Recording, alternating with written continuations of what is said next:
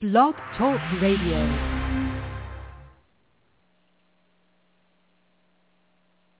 It's been a long road getting from there to here. It's been a long time, but my time is finally near. That I can feel a change in the wind right now. Nothing's in my way, and they're not gonna hold me down no more. No, they're not gonna hold me down. 'Cause I've got faith of the heart, going where my heart will take me. I've got faith to believe I can do anything. I've got strength of the soul, and no one's gonna bend or break me. I can reach and start. I've got faith. I've got faith. Into the heart.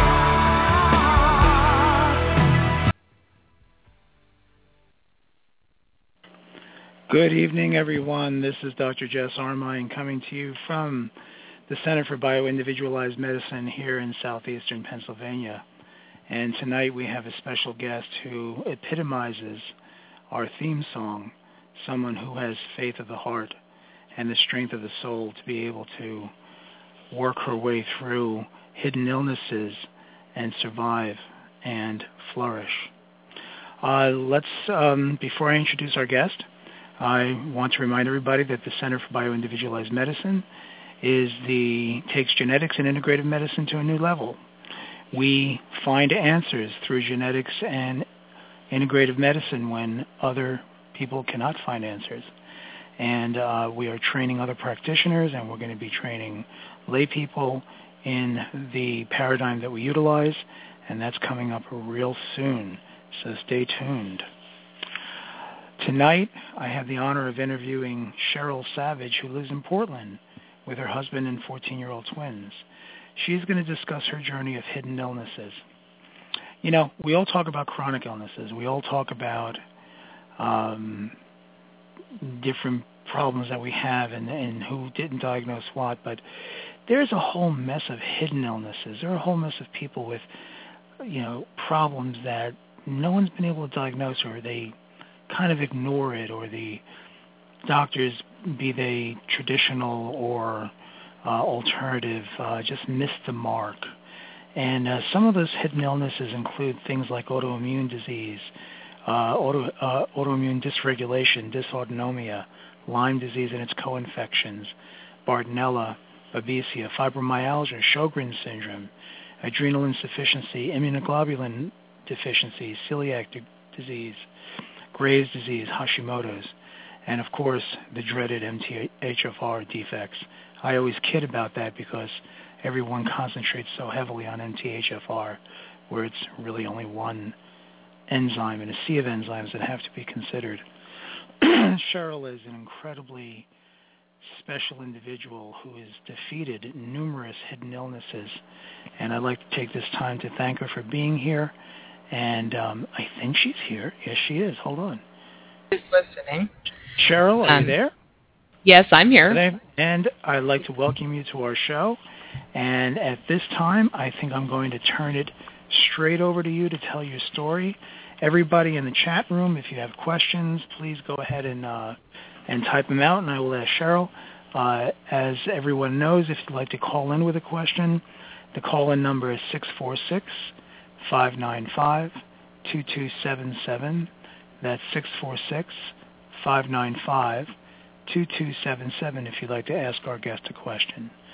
Cheryl, Yes, and I wanted to thank you for having me on the show and for letting me tell my story. Anyway, I wanted to start out in infancy because I was really quite a sick infant, and it seems when I look at the record that I had symptoms early on with grains and dairy. And anyway, at the age of 4 months, I ended up in the ER, and I was having petit mal seizures, or like small seizures. and my right side of my body was affected. Like I said, I was an infant, and they couldn't tell what was going on. They did analysis. They actually were kind of accusatory of my parents, and eventually, as I look at my own records, it says they diagnosed me with toxic convulsions, enterocolitis, and hematuria. And so I hear oxygen tented. My parents thought that I was going to die. And so the twitching stopped eventually, and they discharged me. They really weren't able to find anything. And that really kind of begins my journey. And I think it says a lot, because if you look in my records, continuously I'm on wheat, I'm on dairy, I'm on oats, and I'm going back and forth from dairy to wheat, trying to get the back and forth diarrhea and constipation to stop. And this is the beginning of a long-term problem throughout my life, this diarrhea with wheat and grains, and with dairy constipation, cottage cheese caused that. So that's how the docs chose to approach that, instead of taking me off some of those foods. And so, throughout my teen years, I developed what I call pseudo gallbladder issues. So I get pain all the way around my stomach, and I get stabbing, shooting pain. It felt like gallbladder disease actually does feel all the way to the spine. It hurt me. And interestingly enough, the milk actually helped me deal with that symptom. So, I got rashes on my face when I would eat oat and grain. We couldn't really figure out which one it was, though, which grain, my mom and I. And I was a stubborn teenager, so I just kind of went, I'm going to eat this, and my body will get used to it, because nobody had any true answers anyway. So I developed depression in my teens and anxiety, and in my late teens, I had a car accident in 1989, and I'm bringing this up for a reason, so it's related. In 1991, again in 1992, and then finally in 1993. And those were all rear-end collisions, the last one being high impact at 45 miles per hour in Texas. And so everything. I'm going to backtrack. Yes, it's always big. And so those things in their context made me think that's why I'm having pain, and that's why I bring them up.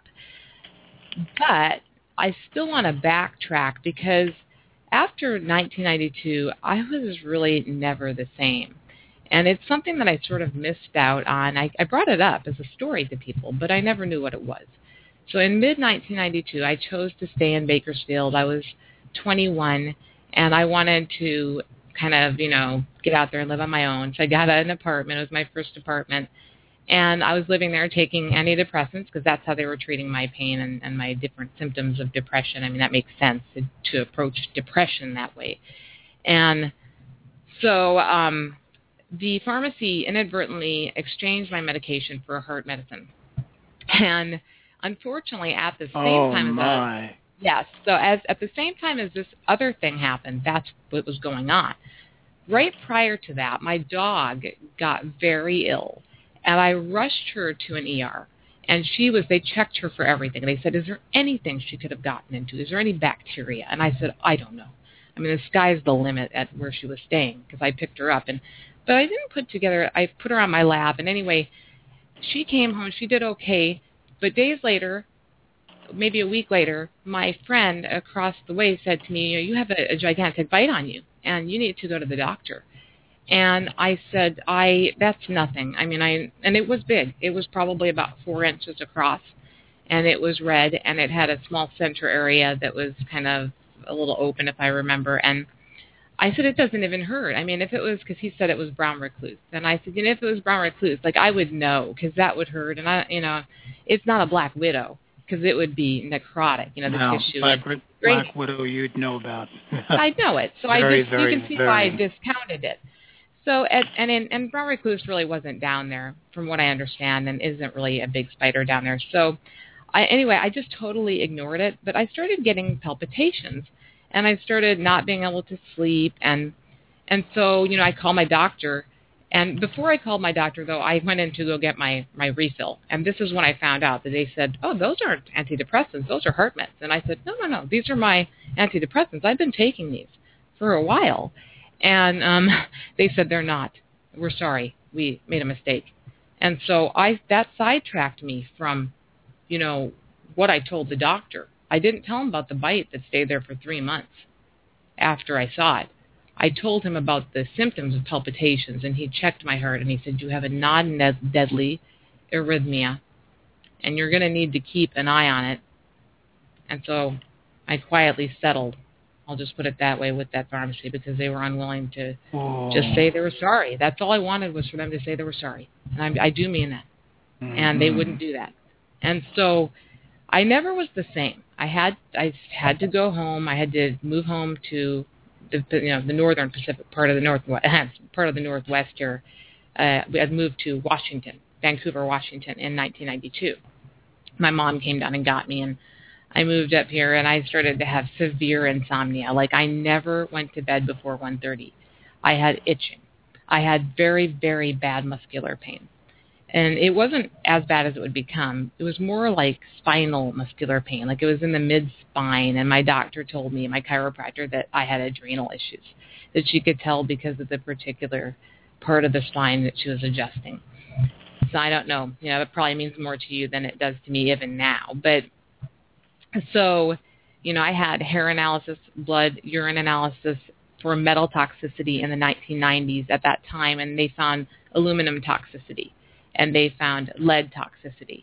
And so I couldn't afford the treatment, which was $400 a pop for chelation.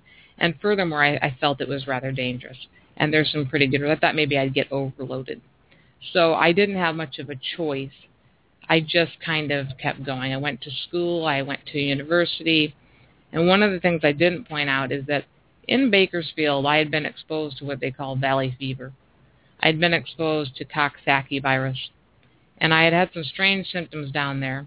One time I had all these kind of purple look in my feet, and that went on for months, and I had a lung infection. And I'm bringing that up because I had viral exposure to multiple herpes viruses, and those ended up showing in my blood. And so I was in school, and here I was with this, 1993 collision, a bunch of viral exposure, and then on top of it, my friend died, a very good friend of mine. And I say died, it was actually a very traumatic event that I'm going to skip or I'll get upset. So, in the middle of all this, I'm trying to go to school, and I'm vomiting in class. And I'm vomiting constantly. And I actually don't eat prior to 2 o'clock any day, because the first hours of my day are spent vomiting prior to prepping to go to school. And I go to school even with the vomiting, and I'm running in and out of class doing so, because that's how sick I was. And the nurse told me, you have the flu. And I thought, or cold. And I took echinacea, and I thought, this just keeps going. Like, it doesn't ever stop. I can't wake up. My muscle pain changed. It was all the time. It felt like I was 80 years old. And that's what I used to say. And so in 1995, I withdrew from school, and I was diagnosed with fibromyalgia. And I really felt that it was a devastating illness, because they told me there was no known cause. And there was no known cure. And so I really just had no hope at that time. I just really didn't care anymore, because the way they presented it was that way. And I tried injections. I tried massage. I tried a movement technique called the Traeger approach.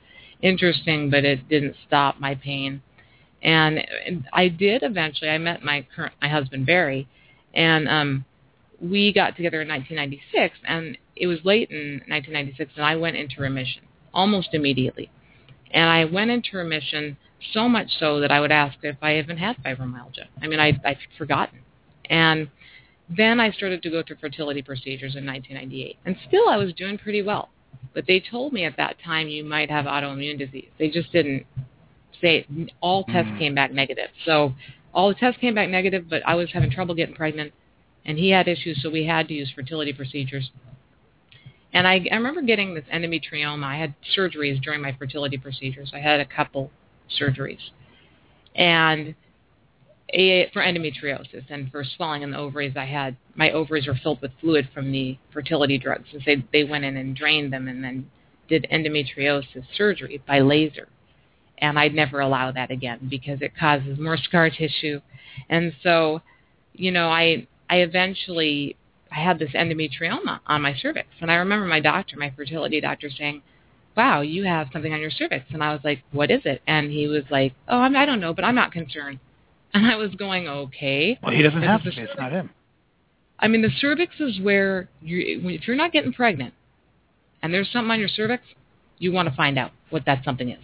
I'm telling people who are listening. And he never did that. And he's a known expert in this area, and I'll stay out of that. But anyway, so, I kind of, despite that, though, I got pregnant in 1999. I took the bull by the horns, and I said, I want this type of treatment. I'm not going to go through any more IVF. I've had enough. And I got pregnant. I did miscarry through my fertility procedures, but I managed to get pregnant with twins. That's the twins that you talked about in my introduction.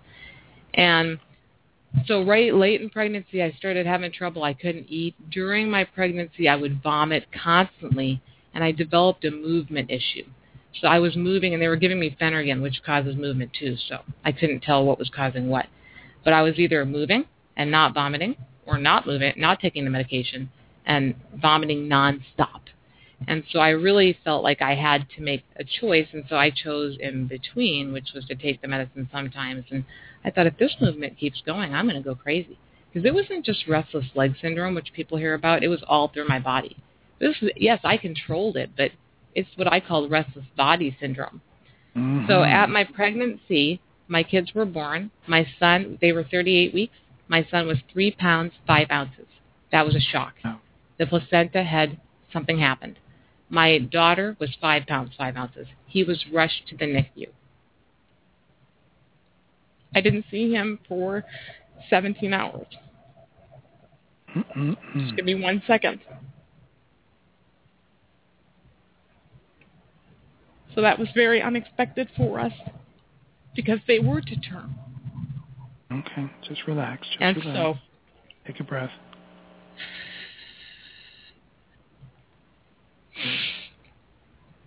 That's right. It's important. What you're saying is important. People are going to benefit from your story. Just breathe and relax, okay? There you go. You're doing good.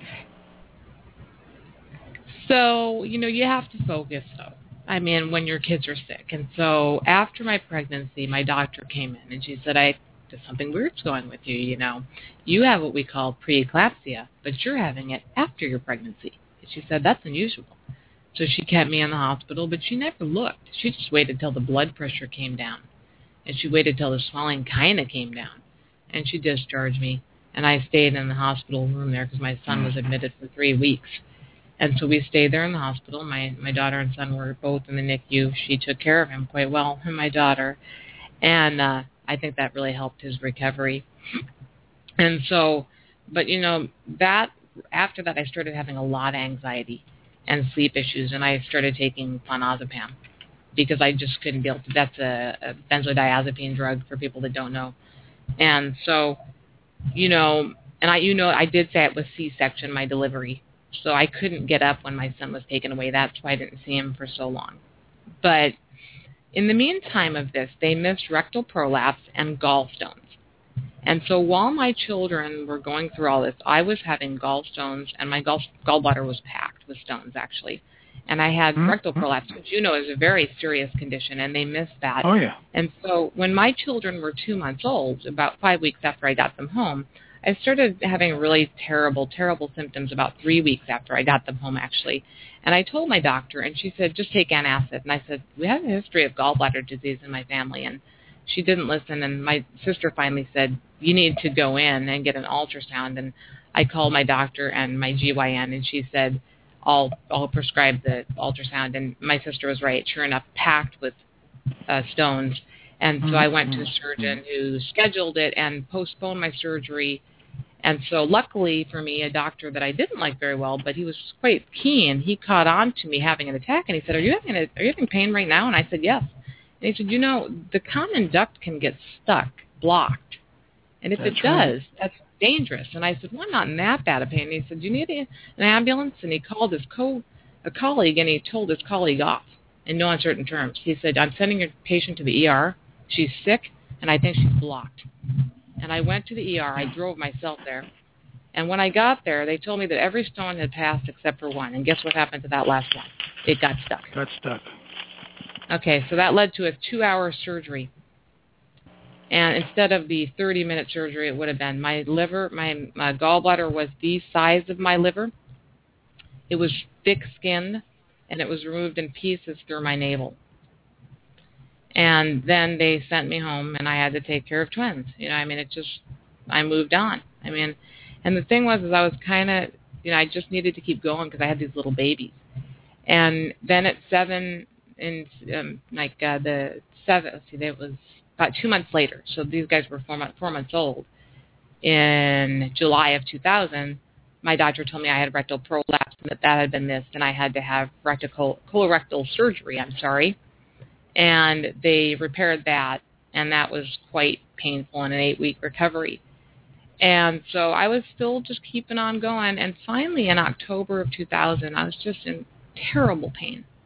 And, it was not like the kind of pain I'd had even before, which was bad. This was, insane. Every part of my body felt like it was burning, where fibromyalgia tender points are. And the joints just killed, and I just didn't know what to do. And so I went to a pain clinic, and they put me on methadone and tried all these different things, which I was on OxyContin for 2 days, and I quit. I'm not allergic to pain drugs. And so I just vomited with all that stuff. And so they got mad at me, and they discharged me from care because I ended up in the ER when, I couldn't get treatment that worked through them. And so after that, I went how they get mad at you when they don't. Yes. When the treatment's not working. My life. I can't tell you. I can tell you more doctors that fired me when they acted wrong than doctors of the reverse, and doctors that got frustrated with me. So I quit all pain medications, and I went into an alternative provider. She was a chiropractor here, and she did some clinical trials using microcurrent, and I was in those clinical trials. And she got me into remission. She did get me into remission for months until late 2001, early 2002, and it stopped working. And I even bought the machine for $3,000. It still didn't work. And that's when I started sweating and really moving in this rocking fashion. I looked psychotic. Some people would say I looked psychotic. So then I went to another doctor, and I tried to get trigger point injections, but he used cortisone, so I wasn't a big fan of that. That was a big argument between us. And so, when you argue with your doctor, they're not going to like that. And so then I remember him doing these injections on me, and he sprayed. You know what cold spray is? If you've ever worked with cold spray, it's like spray and stretch. Mm-hmm. He sprayed that on my body, and my body always broke out in sweat. And when he sprayed that, it broke out in sweat, and I had chills. To describe the kind of chills that I had, which are characteristic of babesia or malaria, tick-borne malaria, which is what I believe I was struggling with, is hard for me to describe. It's awful. Okay, you feel like you're going to freeze to death. And he sprayed me, and then I cried, and he said, look, you need to go get it together, and you need to go to a psychiatrist. And here's this guy's name, and this guy did ECT, and that's the only treatment he did. And he said, if you don't do this, if you don't go to this guy, I'm not going to treat you. That's it. And I said, I'm not doing that. You can't force me into a psychiatrist like this. It's just not a way to treat a patient. I think everybody out there who's suffered from a chronic illness that has been hidden, which is exactly what we're talking about, has run into the situation when their doctor, says it must be in your head. They never seem to say it's something I've missed. Yeah, and he was saying I had pain, but I basically had mental defect too, or mental disease. So what do I do, though, after telling him off? I break down, and I actually go to the doctor, because I feel like maybe this guy's right? I'm not hearing a lot of people disagreeing. I'm not hearing a lot of doctors saying I got something they can help me with. So I went ahead and I did ECT. I did ECT 11 times, I believe. But on that 11th time, I was sitting there, and I was crying after ECT. And the nurse came up to me, and she said, Sherry, honey, I know this is hard. You have depression. I said, no, you don't know. You don't know. Because here's what I know. I don't belong here. My issue is not depression. And these people, this is a farm, and you're bringing us in one at a time. for your farming procedures. And I won't be back. And I did not go back. And so I struggled continuously with this sweating and chills and rocking. Those are the worst of the symptoms initially. And that's why I bring them up.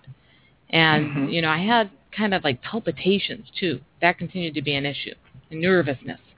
And finally, one of my friends told me, you better go to Mayo Clinic or something because you just sweating is not normal. And will tell you, I had doctors ask me if maybe I had HIV. I had them do so right in front of a whole waiting room when they weren't even my physician. And I had tested negative already. Almost anyone's had an HIV test in their 20s, and I had had 3, all negative. Anyway, so I went to Mayo mid-2003, and they told me, well, maybe you have lymphatic cancer.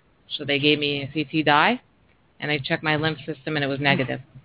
Unfortunately, because they did that, they couldn't do the thyroid uptake and scan test that would have told them more information about my thyroid, although they didn't really just need to do that. They could have looked for autoantibodies fully, which they didn't do. And they found to suppress TSH. So I had to wait. Because of them, at the end of it, they told me, we think it's your fibromyalgia.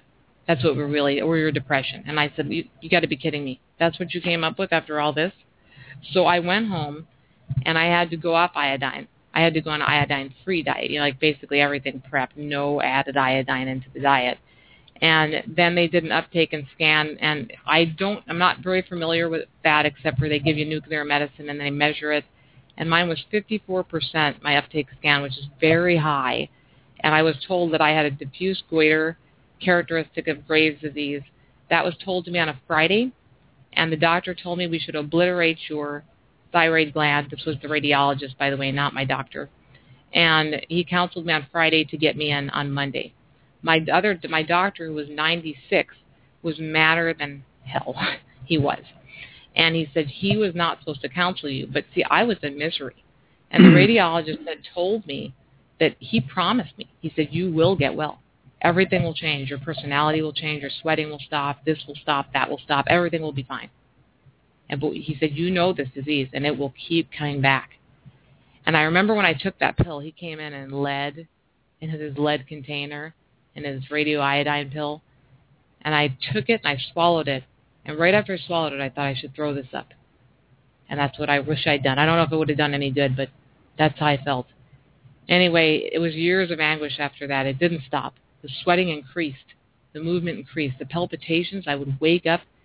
It felt like somebody was, scaring me awake. I'd startle awake in the morning with palpitations that would go on for 2 hours. My heart rate was in excess of 100 always. That was my resting pulse. And it was up above that. They did a Holter monitor test in 2007, 2008. For 2 hours out of the night, my pulse was 120.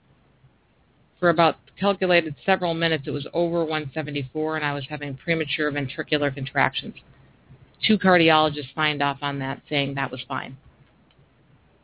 In 2009, I met really a worse fate than I had thought could be possible with everything going on. Because believe it or not, I still was happy when I was well. It's just I couldn't throw stuff. I'd get hot and start sweating. I wore ice packs, and yes, I do mean during the winter to control my temperature because I sweat all the time, and that stopped the sweating. I know that sounds weird, but it did. And I took a fall on the stairs on my kid's birthday in 2000, and I fell one step, and it really injured me. And then right after that, when H1N1 was really big in the news, my daughter came home and she was sick and she vomited in her sleep. And I cleaned that up, and then I got really sick with this like a lung thing, and my lungs filled with fluid.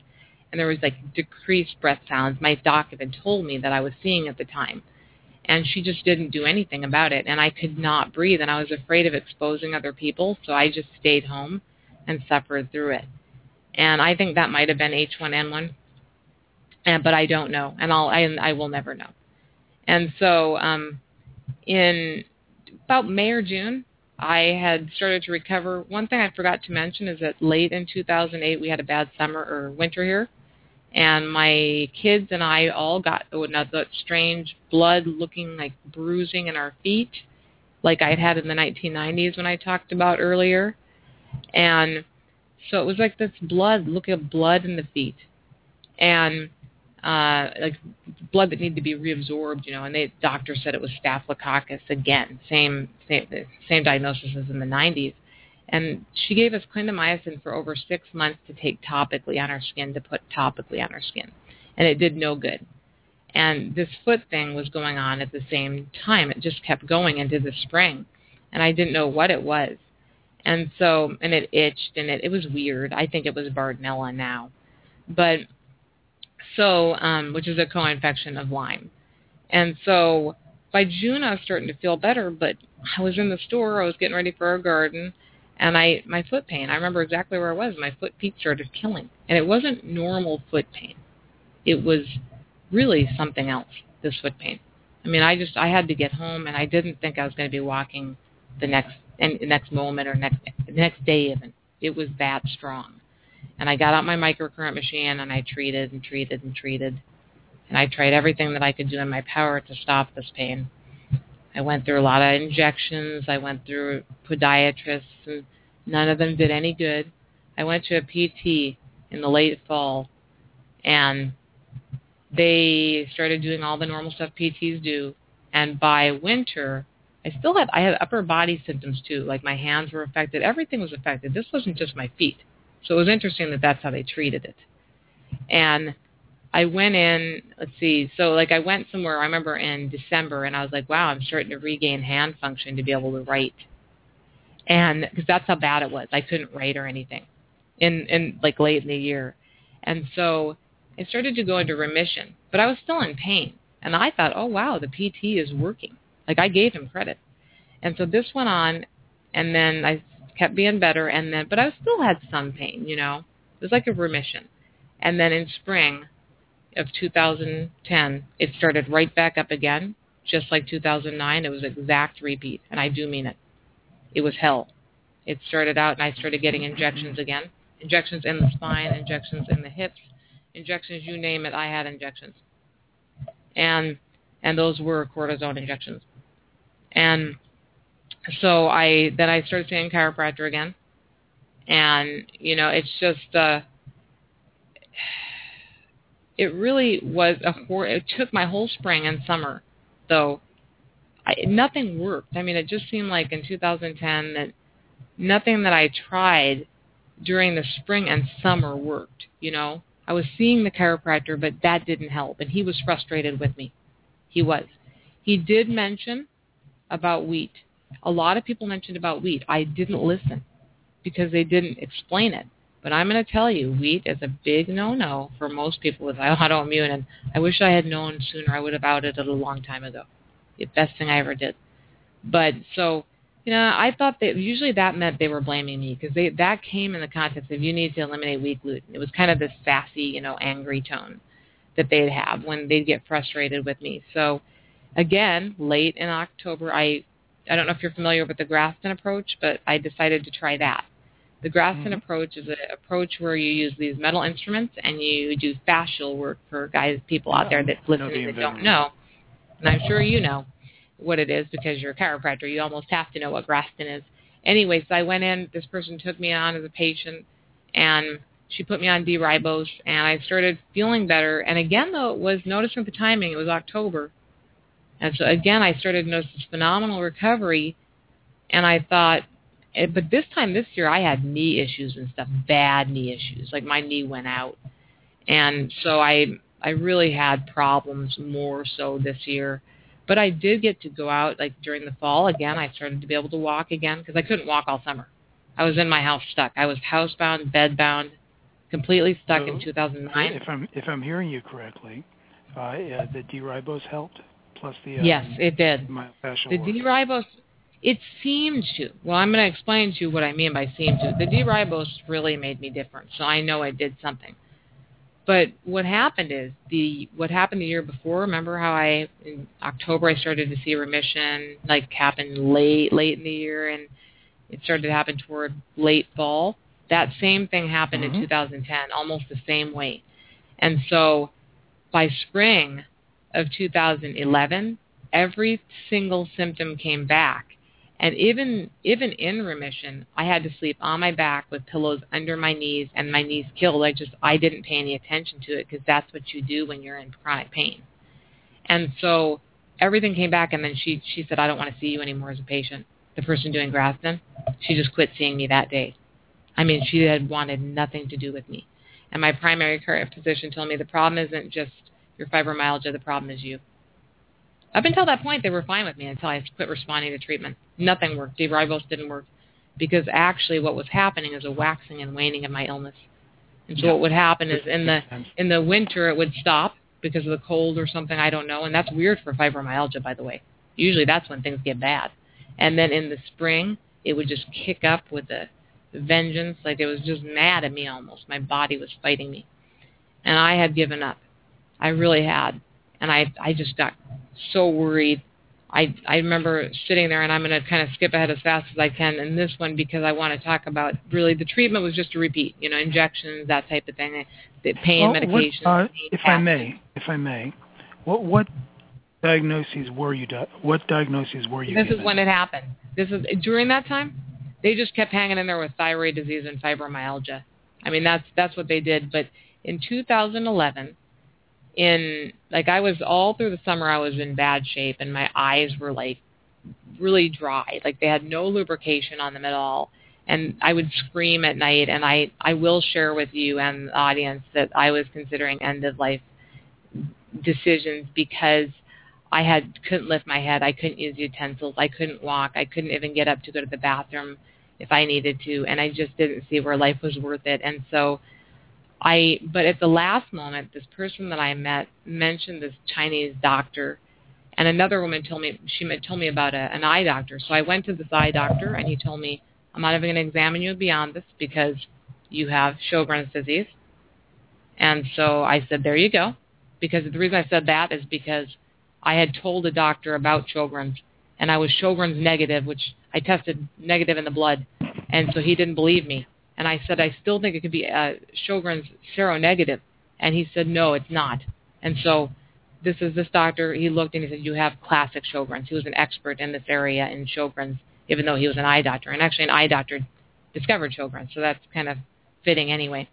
And then the classical Chinese physician told me I had Borrelia, or been exposed to Lyme. He told me I had Coxsackie, and a number of other, Chinese physicians are kind of different anyway. So he gave me all these, he told me your adrenal glands are not functioning, your pituitary gland not functioning. He said your thyroid obviously is not doing well because you don't have one, and so it's not, your hormone system is out of whack. And let me see, at that time they diagnosed me with IgA deficiency, immunoglobulin A deficiency, which causes you to be more susceptible to mucous membranes when you have that. And I'm trying to think what else they get. Celiac by genetics. I tested positive.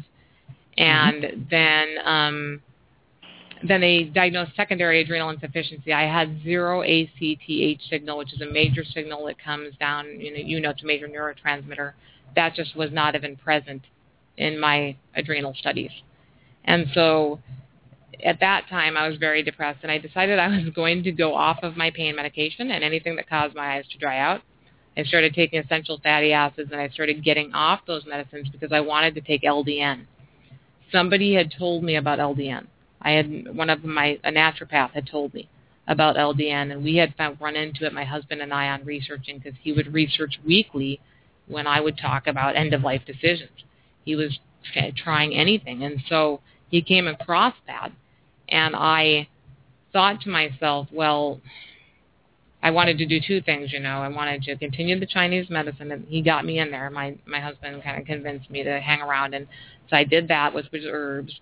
I did a big elimination diet, and then I wanted to get on LDN.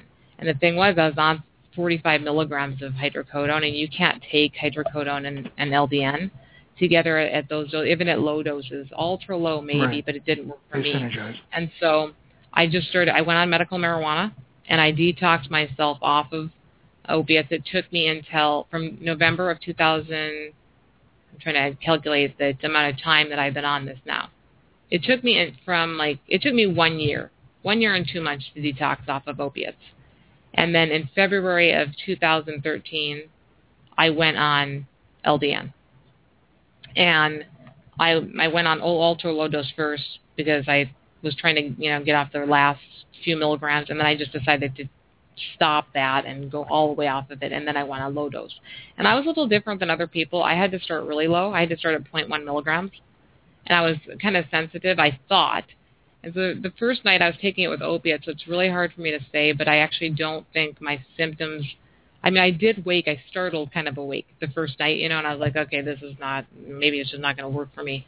And that's why I didn't take the opiates with it, is because I was worried that was having an effect. It's hard to tell what's going on if you're on opiates. But after that, I tried taking it at 9 because everyone told me to take it between like 9 and 11.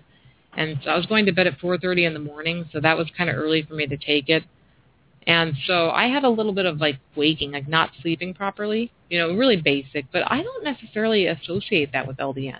I had bad insomnia, and it could be that my body was adjusting because of my illnesses. And so I just slowly, what I decided was, a friend of mine, Renee, who runs a great group online called .E, she got endorphins. You might know the group. She told me to take it when my head hit the pillow. And so I took it at 4:30 in the morning. And I never had any other problems after that with sleep. So what did the LDN do for you? Well, at first, and I wasn't like, your story. Overall, it's been great. Because, I noticed most of the stuff. The first stuff I noticed was at, 3 months, I didn't notice it right away. I noticed, I was, able to, I had all this sweating. And the sweating kind of stopped. The chills, those things. I could never wear a coat in the right time of year. Like in winter, I couldn't wear it very much. In the summer, I was wearing winter coats when I was biking in 80-degree weather.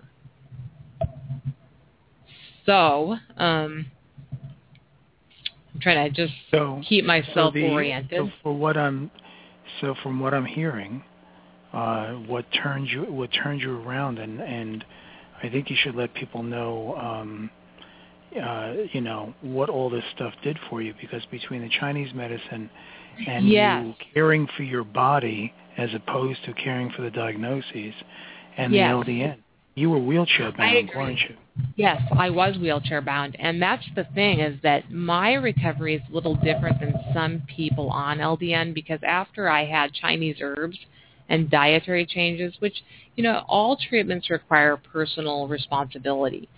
So I really followed my Chinese physician's orders. When he said not to have dairy, I didn't have dairy. When he said not to have wheat, I didn't have wheat. When he said not to have pepper and those things, I stopped eating a lot of that stuff. And so I was on a bike riding 3 months after my Chinese medicine. Forget LDN. This was even just my Chinese medicine. I was still in the wheelchair, though. So it seems to me that what the Chinese medicine did was, and it doesn't sound like the Chinese practitioner got frustrated with you, maybe got frustrated with your condition, but started treating.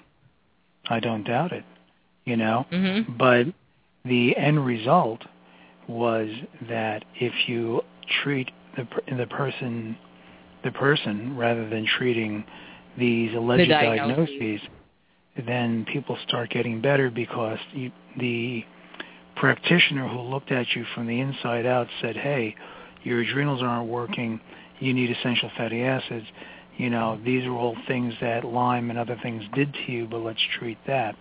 To interrupt, we have somebody who's been waiting on hold to ask you a question. Good. So I'd like to invite them to talk. The person from the 561 area code, are you still there? Yes, I'm here. And would you like to ask your... Yes, Go ahead, I too suffer from MCS too, but I don't know if you've heard of targeted individuals.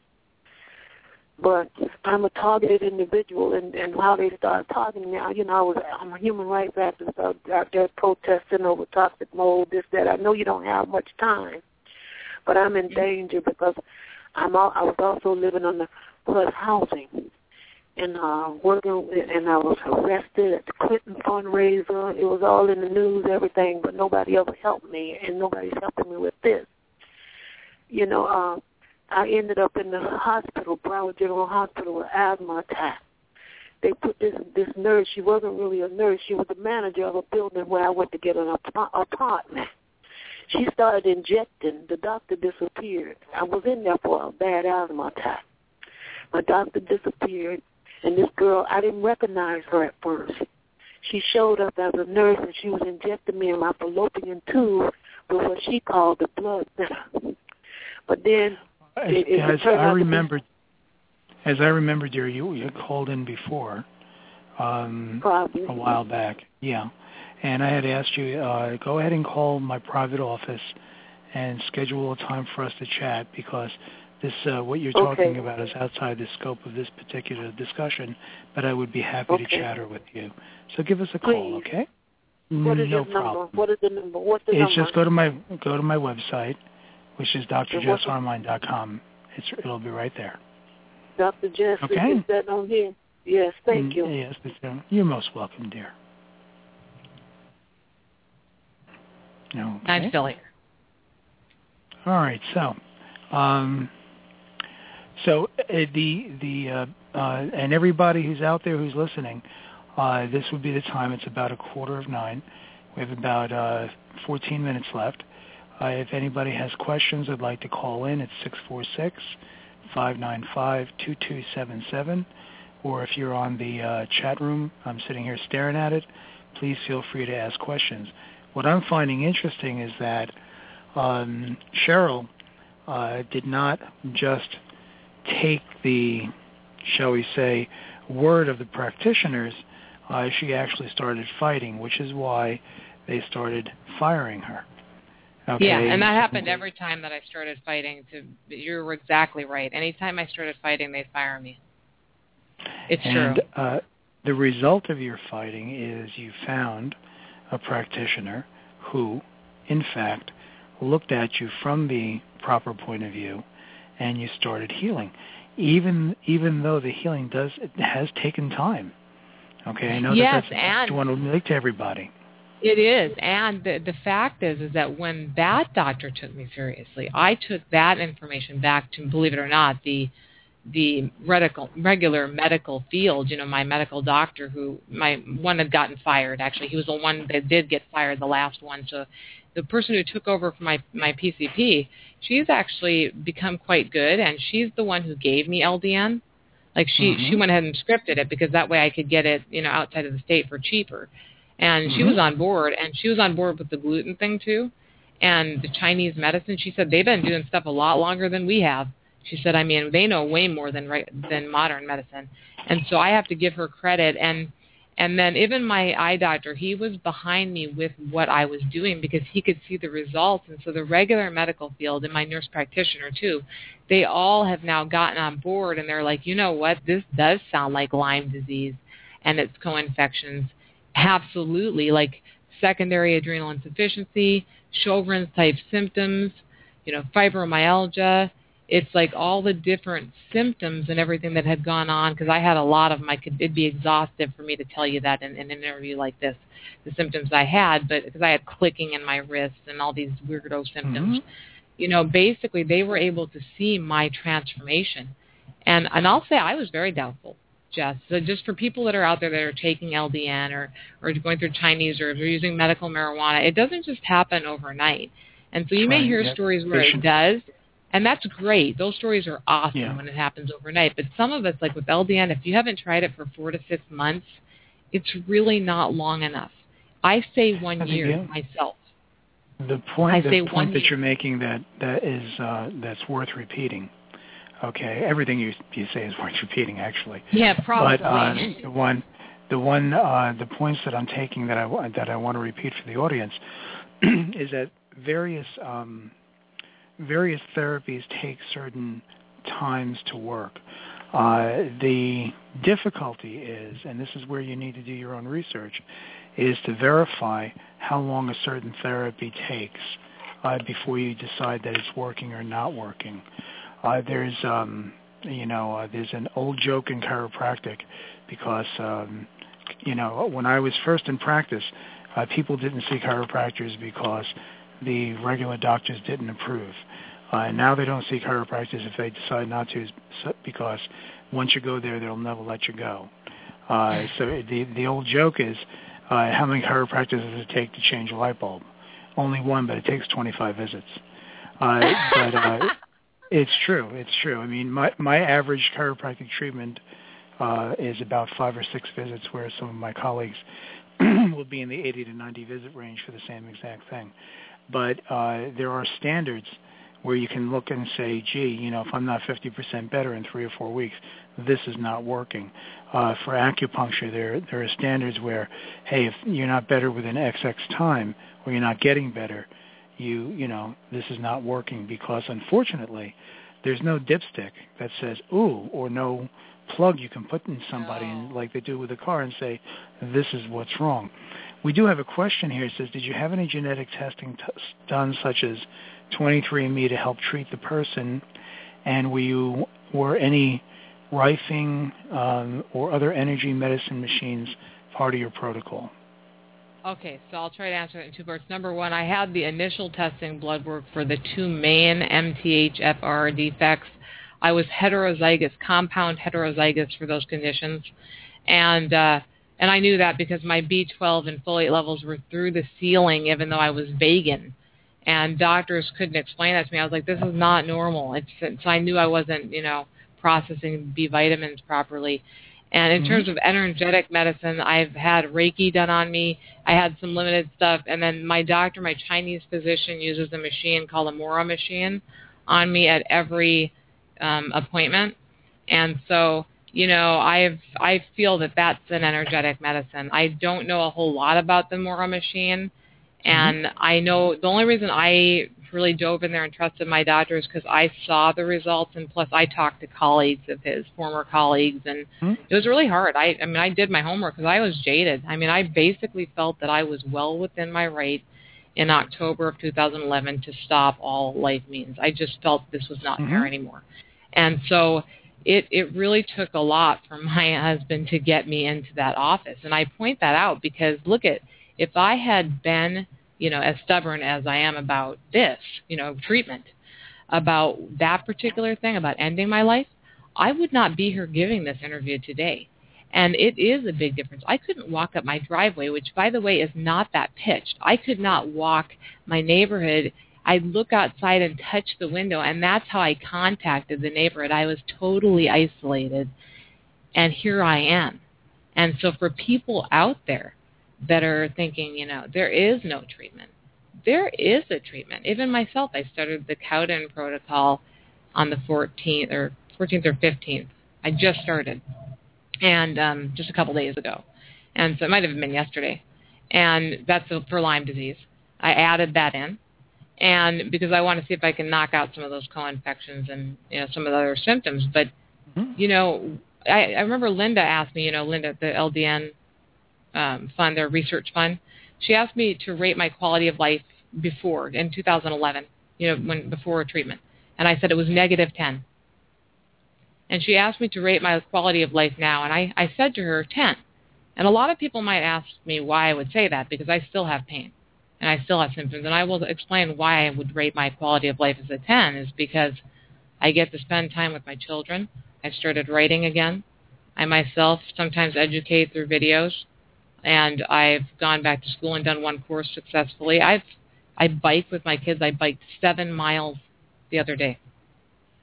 So wonderful. I feel that quality of life is relative. In terms of pain, is my pain all gone? No, it's not. But it is worth hanging in there, and it is a process. And we often focus on outcome. We don't look at the process that's necessary in recovery. And I would remind people that it took me months to get to 2.5 milligrams on LDN. I started at 0.1 milligram, and then I slowly increased by 0.1 milligram increments. Then I accidentally doubled the dose when I switched pharmacies. And for some reason, I was able to tolerate that dose, and that got me to 1 milligram. And it took forever, But I remember being out on a bike ride, and the wind going through my hair, which would have sent me into sweats in 80-degree weather or 60-degree weather in prior years, and going, wow, this is what people like about a bike ride or about a walk, because it had been that many years of sweating that I didn't even know what it was like to have wind go through my hair without breaking out in a sweat. And so, and I had all sorts of tests too. All those things came back negative, All of them came back negative, including the MRI, by the way. They did that too. So, I mean, all the stuff came back negative. Negative test does not necessarily mean there's nothing wrong. No, it just means they can't see it. That's all it means. That's why they call it hidden. That's why I call it hidden illness, like you do. I think that's a good word. It actually means they're not thinking. Okay? Yes, because something's going on. But the premise that one has to have as a healthcare provider, if you're going to be successful in treating quote unquote hidden illnesses, is never ever to say that can't happen. You can say that shouldn't happen, and let me see why it's happening in you, okay, and to never blame it on the patient, okay, to find out, to presume that your diagnosis may be incorrect, and constantly question yourself, and constantly look deeper and deeper and deeper, and not to be afraid to say, I don't know. I think most allopathic you just pointed out all I wanted. Okay, most allopathic physicians don't ever learn those three words, I don't know. Therefore, it must be you. It must be in your head, and I don't particularly like you because you're taking my time and you're annoying me. Okay? And yes, you're annoying it's true.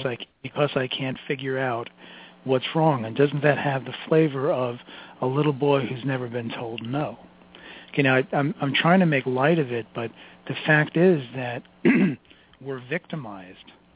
Quite frankly, we're victimized by the traditional medical establishment. We are. It's much worse there than it is an alternative. Yeah. I mean, I got blamed in alternative medicine. Alternative medicine really can be just as bad.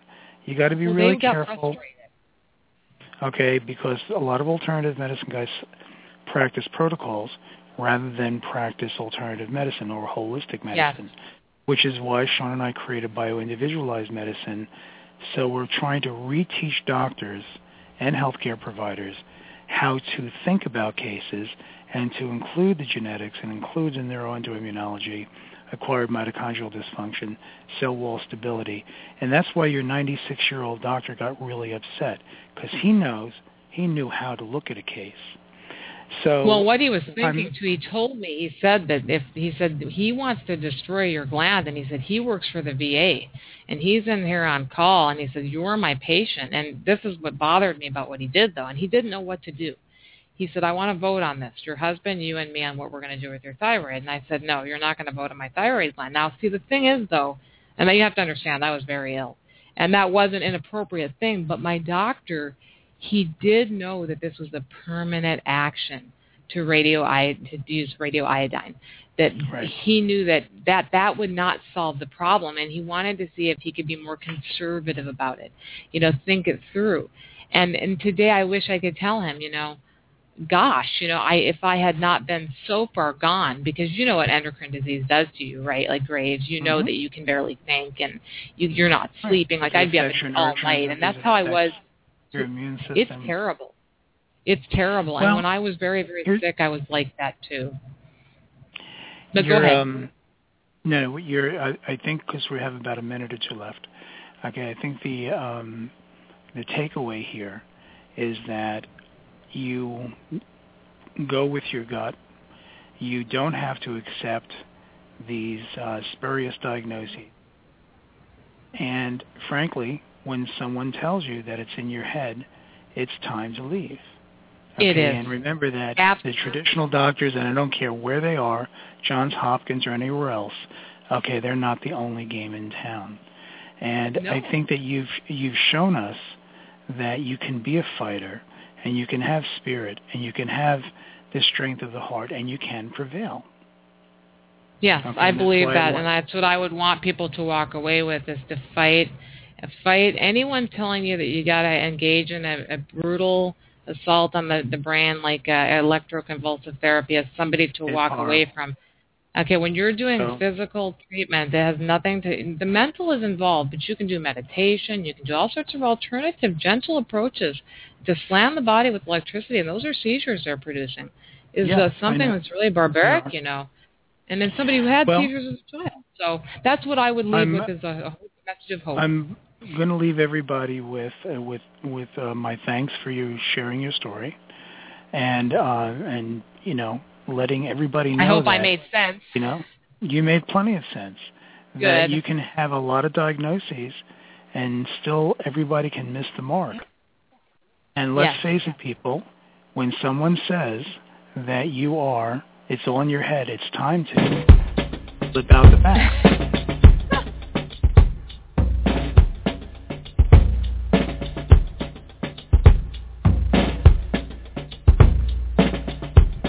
And just remember, all the big doctors and all the big hospitals, they're just people.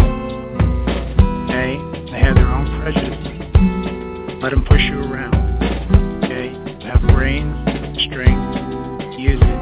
Research. Keep researching. Talking to your friends, your support groups. Utilize. The problem is all inside your head, she said to me. So, the answer is easy if you take it logically. Yes, thank you. Thank you for having me. I'd like to help you in your struggle to be free. There must be 50 ways to leave your lover. Just think of this music. Now, and just walk out the door.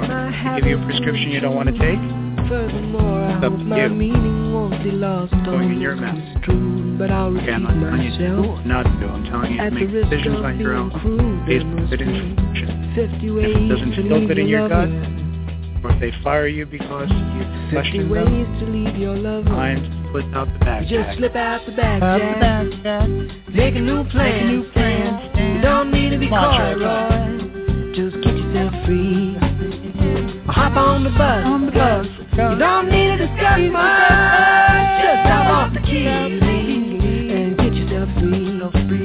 Ooh, slip out the back. Good night, everybody. Make a new plan. You don't need to be coy, Roy. I hope you just listen to me. Thank you for supporting our hop on the bus. And please. You don't need to discuss much. Just hop off the key.